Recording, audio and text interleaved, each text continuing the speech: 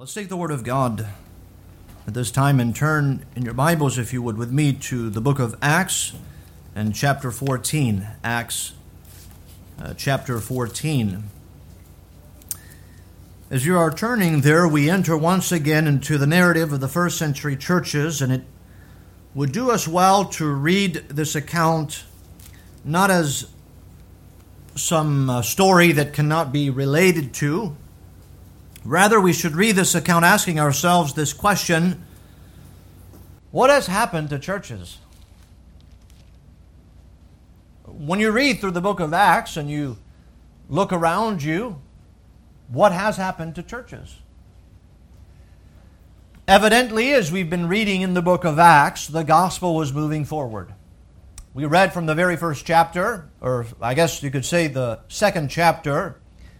It began to be preached in Jerusalem, and then it went and spread throughout Judea.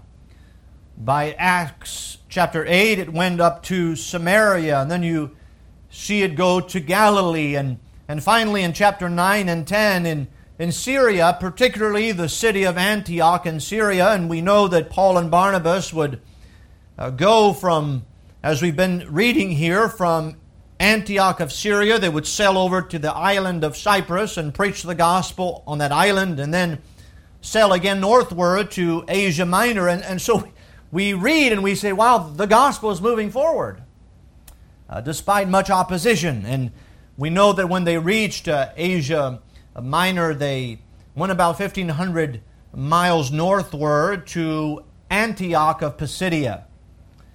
And we read here, we know that they were, the Bible says, expelled from the city in Acts chapter 13. And now we come to Acts chapter 14. This is Paul's first missionary journey, and we see the gospel moving forward. But it's interesting to note that it was not without opposition. There was much opposition with the preaching of the gospel. And before we begin reading, we'll see here in Acts 14, verse 1 through 7, the question here is, why is it that the majority of the people that I meet who attend some sort of church know nothing of the gospel of Christ? I think that's a concerning question. In Acts 14, verse 1, the Bible says, "And it came to pass in Iconium." So we go from Antioch to Iconium. "That they went both together into the synagogue of the Jews, and so spake, that a great multitude, both of the Jews and also of the Greeks, believed. But the unbelieving Jews stirred up the Gentiles, and made their minds evil affected against the brethren. Long time therefore abode they, speaking boldly in the Lord, which gave testimony unto the word of his grace, and granted signs and wonders to be done by their hands. But the multitude of the city was divided, and part held with the Jews, and part with the apostles.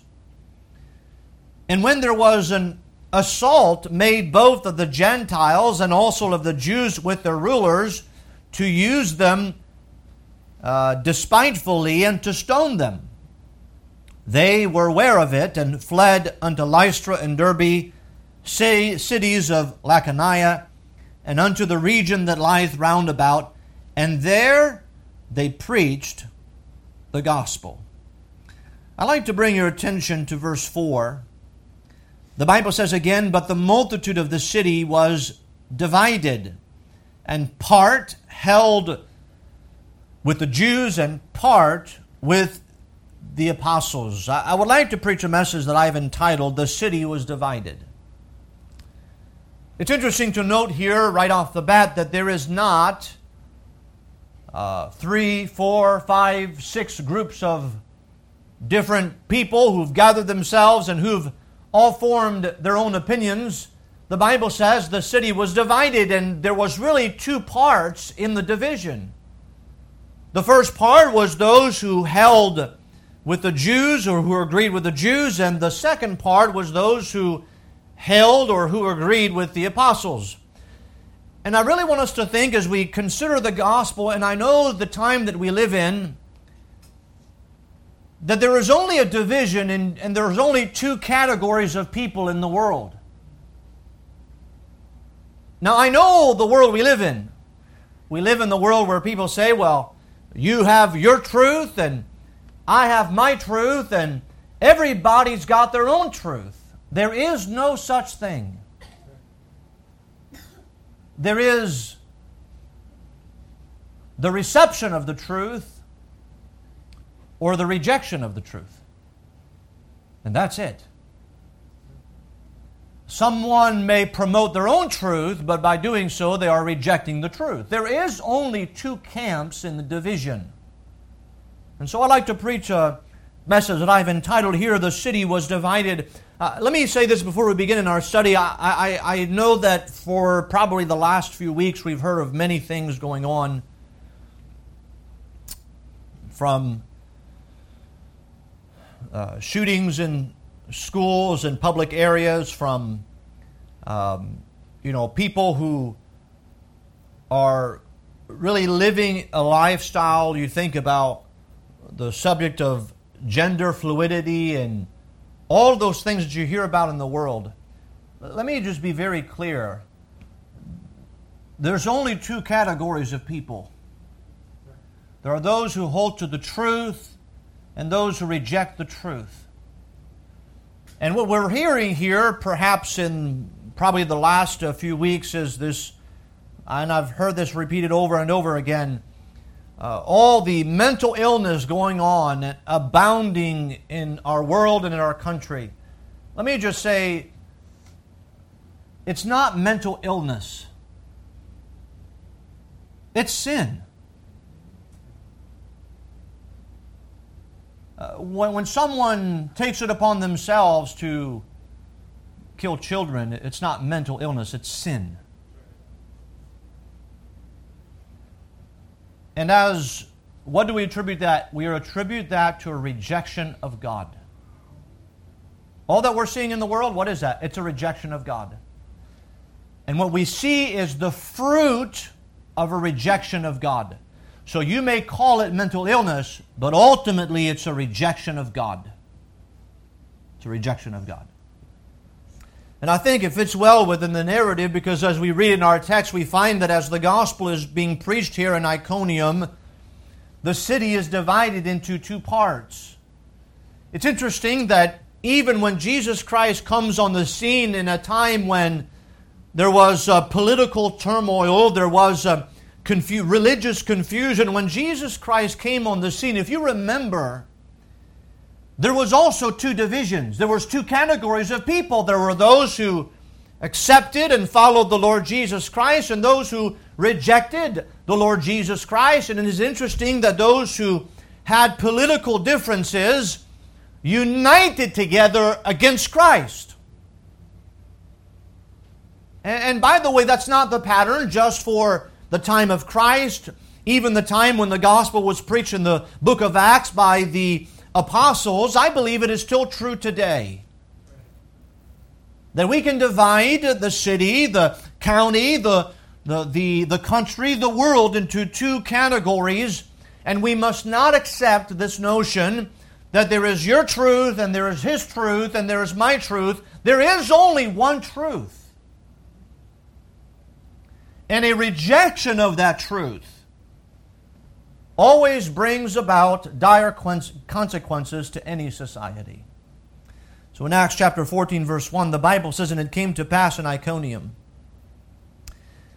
that they went both together into the synagogue of the Jews, and so spake, that a great multitude both of the Jews and also of the Greeks believed." As we begin here, we see here that they go from Antioch to Iconium. This stretch of the ministry of the Apostle Paul would long be remembered as a time of persecution and affliction. As a matter of fact, if you hold your place here and turn with me to 2 Timothy chapter 3, later when Paul writes to his son in the faith, Timothy, who was the pastor of Ephesus, he writes to him and he remembers this segment of his ministry. Notice with me in 2 Timothy chapter 3 and verse 10, Paul writes to Timothy and he says this, "But thou hast fully known my doctrine, manner of life, purpose, faith, long-suffering, charity, patience, persecution, afflictions, which came unto me at Antioch, at Iconium, at Lystra, what persecution I endured, but out of them all the Lord delivered me. So it is interesting here that we're in Iconium now. Paul came from Antioch, and after Iconium he would go to Lystra. And Paul, as he writes to Timothy, he says, you remember, Timothy, the persecution and the affliction I endured, and he mentions those three cities. And so I think it's important for us to think that perhaps during the ministry of the Apostle Paul, when Paul encountered the strongest persecution and opposition would be in those three cities, Antioch, Iconium, and Lystra. By the way, we're going to find that in Lystra, that's when he's going to be brought out of the city. He's going to be stoned and left for dead. Now, I believe he personally died, and God raised him from the dead. But it's going to be here in this part of Paul's missionary journey. And in the midst of this here, he finds himself in Iconium, and he goes, as he'd often go by pattern, he would go first to the synagogue and preached. The Bible says here that when they came here to Iconium, into the synagogue of the Jews, and notice, so spake. Well, what were they speaking? Well, they preached the gospel. They preached Jesus Christ. I think that expression here that they so spake, it continues with the message that they had spoken in Acts chapter 13. That gospel, that message was the message of the gospel. If you go back with me to notice in chapter 13, he says in verse 38, he concludes his message and he says this, be it known unto you therefore, men and brethren, that through this man is preached unto you the forgiveness of sins, and by him all that believe are justified from all things from which ye could not be justified by the law of Moses. That's been the message of Paul. Forgiveness of sin, justification by faith, justification from all things without the law of Moses. And so that would pierce the heart of the Jews as Paul is so speaking in the synagogue in Iconium. He's saying the same thing that he said in the synagogue in Antioch, and he preached the gospel. And so the result of Paul and Barnabas preaching the gospel was that the Bible says in verse 1 that a multitude of the Jews and of the Greeks believed. They believed what? They believed on the Lord Jesus Christ. The question is asked here, how did they speak? How did the Apostle Paul speak? Often we may be curious as to how Paul presented himself, how he came across, how he spoke. We know that Paul was an educated man, but Paul, on a number of occasions, he speaks of the manner of his ministry, and one of those instances is in 1 Corinthians chapter 2. Would you turn there with me, 1 Corinthians chapter 2? And Paul, he lives back the time of his preaching of the gospel. Here, obviously, he's talking of his time at Corinth. But I believe here that this would be true in all of Paul's ministry whenever he preached the gospel. In 1 Corinthians chapter 2, notice verse 1. And by the way, there is no doubt that Paul was an educated man. He sat at the feet of Gamaliel. He was a man that no doubt being educated, and by the way, he gives his pedigree in Philippians chapter 3, a Hebrew of the Hebrews, a Pharisee of the tribe of Benjamin. He gives his pedigree. There's no doubt that Paul was a gifted man. He was an educated man. He was learned in the rabbinical system, the religious system, the Jewish system of the day. And yet when Paul preached the gospel, Paul did not convince the Jews nor the Greeks by his education. If you notice with me in 1 Corinthians chapter 2, notice what Paul writes to the church at Corinth. He says, and I, brethren, when I came to you, came not with excellency of speech or of wisdom, declaring unto you the testimony of God. And so Paul says, I didn't come to you with, notice, excellency of speech, with fancy words where you could be enamored by my education and by how I spoke, nor of my wisdom. But I declare to you, notice what did Paul declare? the testimony of God. That's what he said. Notice verse 2. For I determined not to know anything among you save Jesus Christ and Him crucified. And I was with you in weakness and in fear and in much trembling. And my speech and my preaching was not with enticing words of man's wisdom, but in demonstration of the Spirit and of power, that your faith should not stand in the wisdom of men, but in the power of God. Howbeit we speak wisdom among them that are perfect, yet not the wisdom of this world, nor of the princes of this world that come to naught, but we speak the wisdom of God in a mystery, even the hidden wisdom which God ordained before the world unto our glory, which none of the princes of this world knew, for had they known it, they would not have crucified the Lord of glory.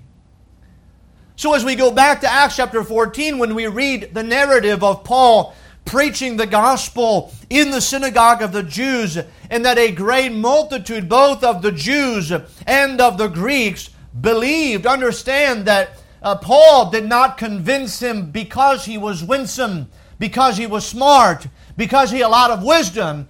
He convinced them because he gave them the testimony of God. He told them about the forgiveness of sins. He told them how they could be justified by faith without the deeds of the law, and that Jesus Christ had died on the cross in their place. In verse 2 we read, when the unbelieving Jews stirred up the Gentiles and made their minds evil, affected against the brethren, we notice immediately that even though the Bible describes a multitude of both the Jews and the Greeks that believed, what happened is this would prompt the Jews that did not believe to stir up the people as it had been done already in Antioch. Remember, the message in Acts chapter 13 was that justification was received not by the law of Moses. You see, the rabbinical teachings of the day, no doubt Gamaliel had taught Paul previously that the Jews were a better people because they had received the law, because they were teachers of the law. If you turn with me, go with me to Romans, in Romans chapter 2, when Paul later he writes to the church at Rome, he writes with a great concern for the Jewish mindset concerning the gospel of Christ.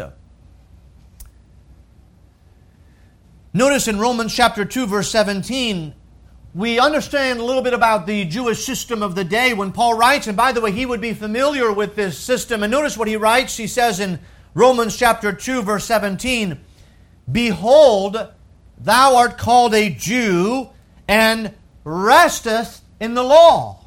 You see, the Jews were trusting and resting in the law. And Paul was preaching what? You need to trust and rest in Jesus Christ. That's a different message. And makest thy boast of God. Romans 3:17. Notice Romans 3:18. And knowest His will, and approvest the things that are more excellent, being instructed out of the law, and are confident that thou art thyself art a guide of the blind, a light of them which are in darkness, an instructor of the foolish, a teacher of babe, which hast the form of knowledge and of the truth in the law. Thou therefore which teachest another, teachest thou not thyself? Thou that preachest a man should not steal, dost thou steal? Thou that sayest a man should not commit adultery, dost thou commit adultery? Thou that abhorrest idols, dost thou commit sacrilege? Thou that makest thy boast of the law, through breaking the law dishonorest thou God? For the name of God is blasphemed among the Gentiles through you, as it is written, For circumcision verily profiteth, if thou keep the law, but if thou be a breaker of the law, thy circumcision is made uncircumcision. Therefore, if the uncircumcision keep the righteousness of the law, shall not his uncircumcision be counted for circumcision? And shall not uncircumcision, which is by nature, if it be fulfill the law, judge thee, who by the letter of circumcision dost transgress the law? What is he saying here? That the Jewish mindset of the time was, we're better than everybody else, and we are God's people because we are called Jew. Because of our ethnicity, we don't need Christ. Because we have the law of Moses, we don't need Christ. Because we are circumcised, we don't need Christ. And so Paul, when he preaches to the Jews, they're affected by it. Why? Because the things that they're resting in and the things that they're trusting in is not what they should rest in and should trust in. He points them to Christ. And so the Jews are upset about the preaching of Paul. The Bible says in verse 2, the unbelieving of Acts 14, the unbelieving Jews stirred up the Gentiles and made their minds evil affected against the brethren. That's an interesting expression here. Made their minds evil affected. That's the only time you find that expression in the Scriptures. You find that, by the way, in pattern throughout Acts, the same type of thing. When in Acts chapter 7 verse 6, the Bible says, and entreated them evil 400 years.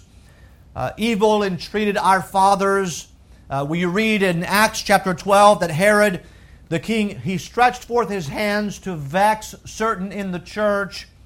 And so the unbelieving Jews here, they basically worked through the Gentiles, stirring them up, casting their minds, causing their minds to be, notice, evil affected against the brethren. The expression here, evil affected, implies not only an ill disposition towards the brethren, but also injury also was done to the minds of those who were being stirred up.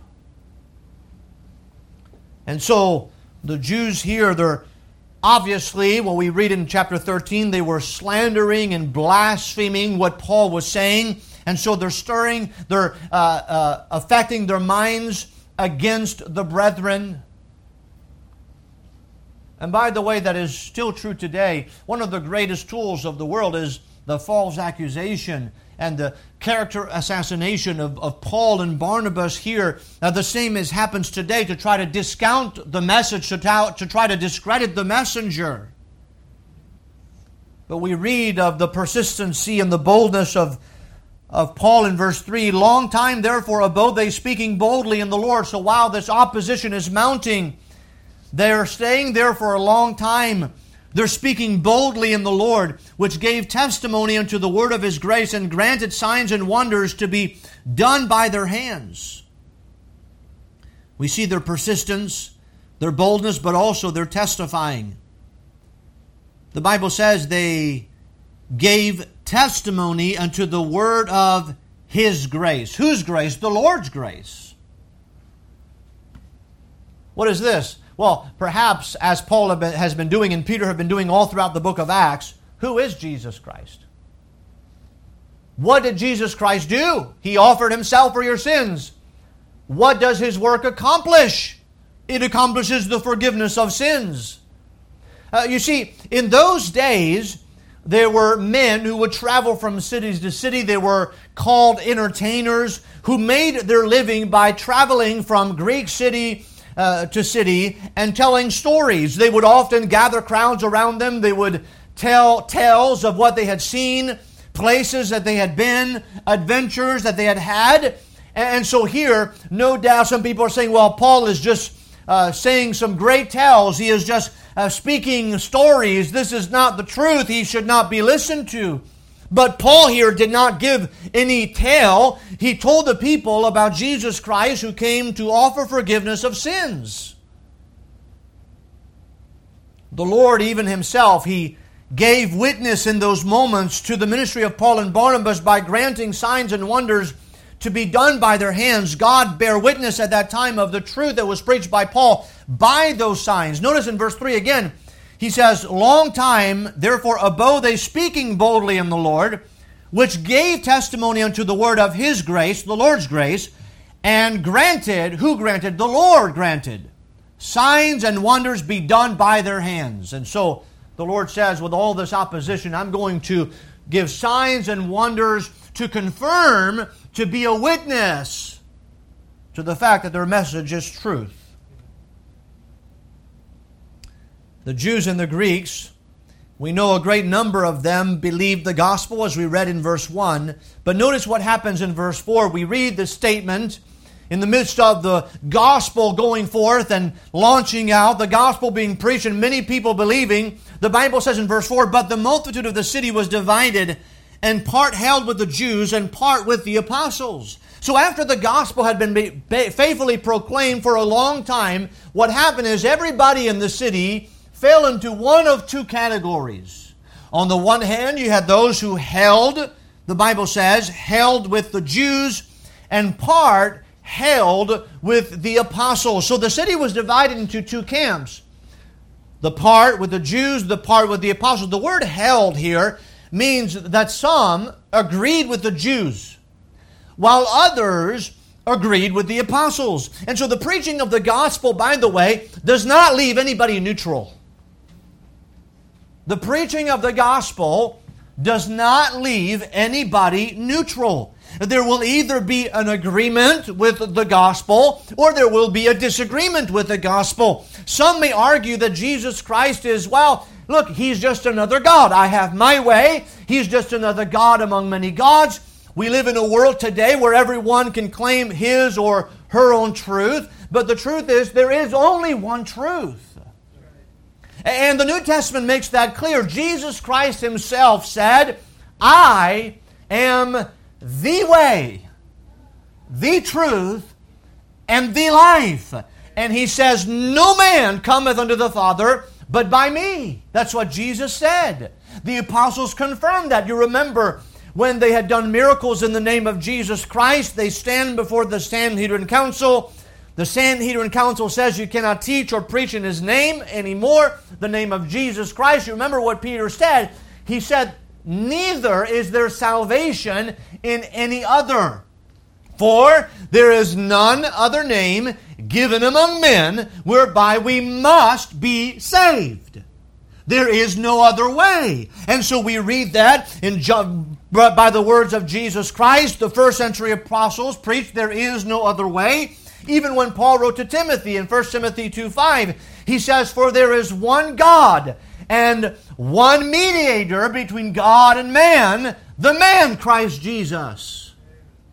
You see, there is only one way, and it doesn't matter what the world may say. The world may say, well, you have your God that's good for you. I have my God. These people over here have their God. There are only two categories. There is the true God, and there is all the other false gods. And so people say, well, what makes your God so special? What makes your Christ so special? He's not really any different than everybody else. Oh, yes, He is. He is, absolutely, He is. There is no one else that was born of a virgin. There is no one else that performed the miracles that Jesus did. There is no one else that fulfilled the Old Testament prophecies as Jesus fulfilled them. There is no other one that lived a sinless life. There is no other one who offered Himself for your sins and my sins. There is no other one who rose from the dead. There is no other one who ascended up to heaven. There is no other one who stands as the mediator between God and man. There is no other one who took our sins in His own body and died on a cruel cross. There is no other one who offers imputed righteousness full and free. There is no one else. What about all the other religions? All the other religions fit in one category. Even the atheists and the agnostics of the world, they fit into one category. What is that category? Be good and hope one day that things will turn out. That was the Jewish system. And the gospel is Jesus Christ was perfect and He died for you. Accept Him as your Savior. Those in the city who were divided held to the part of the Jews, a religious system, while those who held to the apostles held to Christ. You see, there is no one like Jesus Christ. He is not comparable to anyone or to any religious system. He is exclusive, and He alone is the answer for sin. And so we see the world divided into two parts. But the multitude of the city was divided, and part held with the Jews and part with the apostles.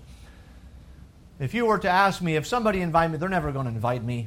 But if someone were to invite me in the news program today and say, all right, Pastor Knickerbocker, what is the answer for our country? You know what I would tell them? How do you solve all the issues of our country? I have one word. Well, one sentence. The gospel of Jesus Christ.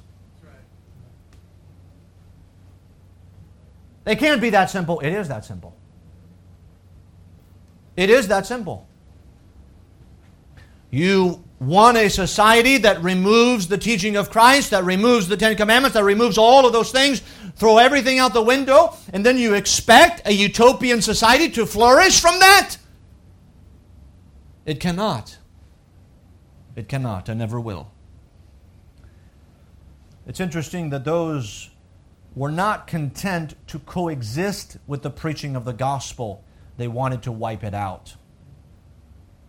Verse 5 says, "And when there was an assault made both of the Gentiles and also of the Jews with their rulers, to use them despitefully and to stone them, they were aware of it and fled unto Lystra and Derbe, cities of Lycaonia, and unto the region that lieth round about." The word assault here means having a violent impulse. A violent impulse. Boy, don't we see that in our world? Violent impulses abound. This violent impulse was against the gospel. Against the gospel. We see here that eventually in this very chapter, if you go down with me to verse 19, "And there came thither certain Jews from Antioch and Iconium." Now remember, right now we're reading that Paul is in Iconium, where he came from Antioch. The Jews in Antioch expelled them out of the city. The Jews in Iconium stirred up the people and basically were planning on stoning them. And so they moved to Lystra. And so now the Jews from Antioch and Iconium, who persuaded the people, and having stoned Paul, drew him out of the city, supposing he had been dead. They're actually going to carry out this evil impulse. The Jews in Antioch, the Jews in Iconium, when Paul finally goes to Lystra, they go there and they follow him. That's how vehemently opposed they were to the gospel. And they assaulted and they tried to kill and rid themselves of the Apostle Paul because of the preaching of the gospel. Think about it. Because Paul said, you can receive the forgiveness of sins. Let's stone him. No. Your sins can be forgiven. You can have everlasting life in Christ. Let's stone him. Is that logical? The world is not logical.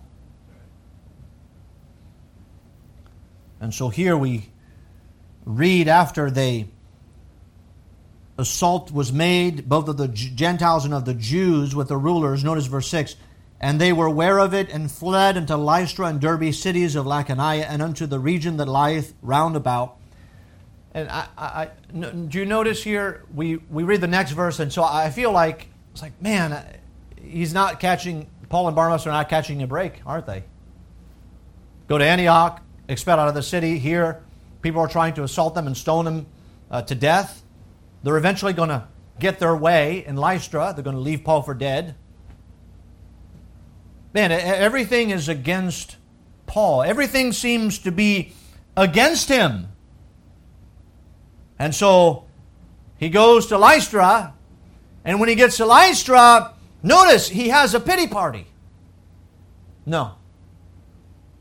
That's not what happens. What does he do in Lystra and Derbe? What does he do? He preaches the gospel. Again? Again. The gospel, what is he preaching again? Go back to chapter 13, verse 38. "Be it known unto you, therefore, men and brethren, that through this man, Jesus Christ, is preached unto you the forgiveness of sins. And by him, all that believe are justified from all things from which ye could not be justified by the law of Moses." He preached the same message over and over and over again. not with enticing words, not with words of man's wisdom, but declaring the testimony of God. You know what the world needs today? The world needs the testimony of God. The testimony of God is right here. The testimony of God is centered on the person of Jesus Christ. The testimony of God brings people into one of two categories: the rejectors and the receivers. Now let me ask you this. Which category are you? I'm not asking you if you're in church. You're obviously here. But which category are you in?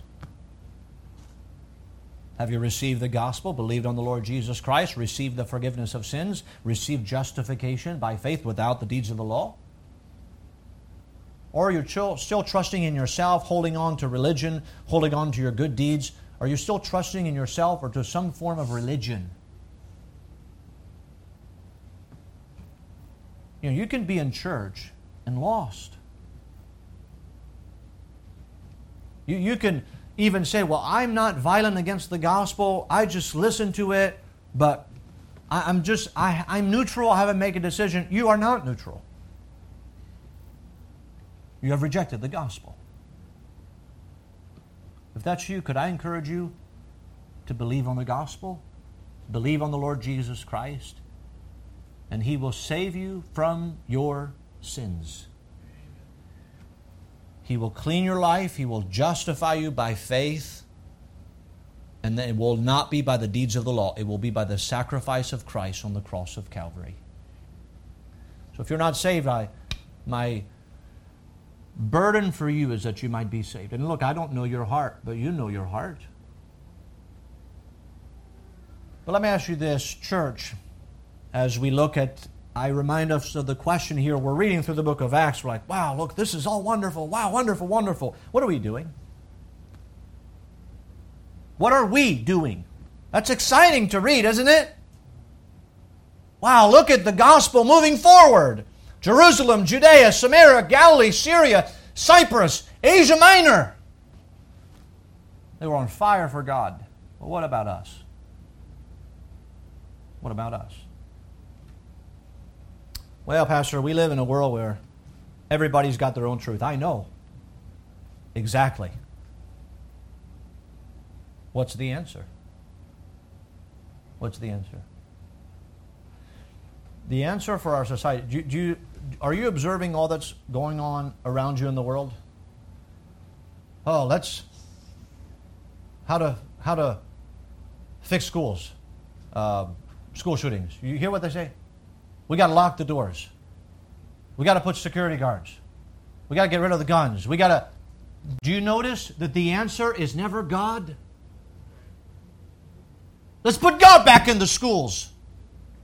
Let's teach the students the truth from God's Word. It's not the answer. Why? Because they're in the category where they oppose God. They do not want God to be the answer. And He is the only answer.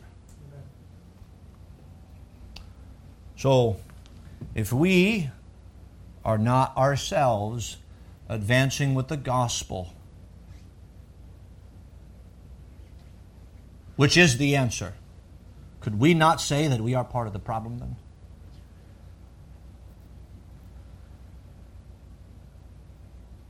Let's pray.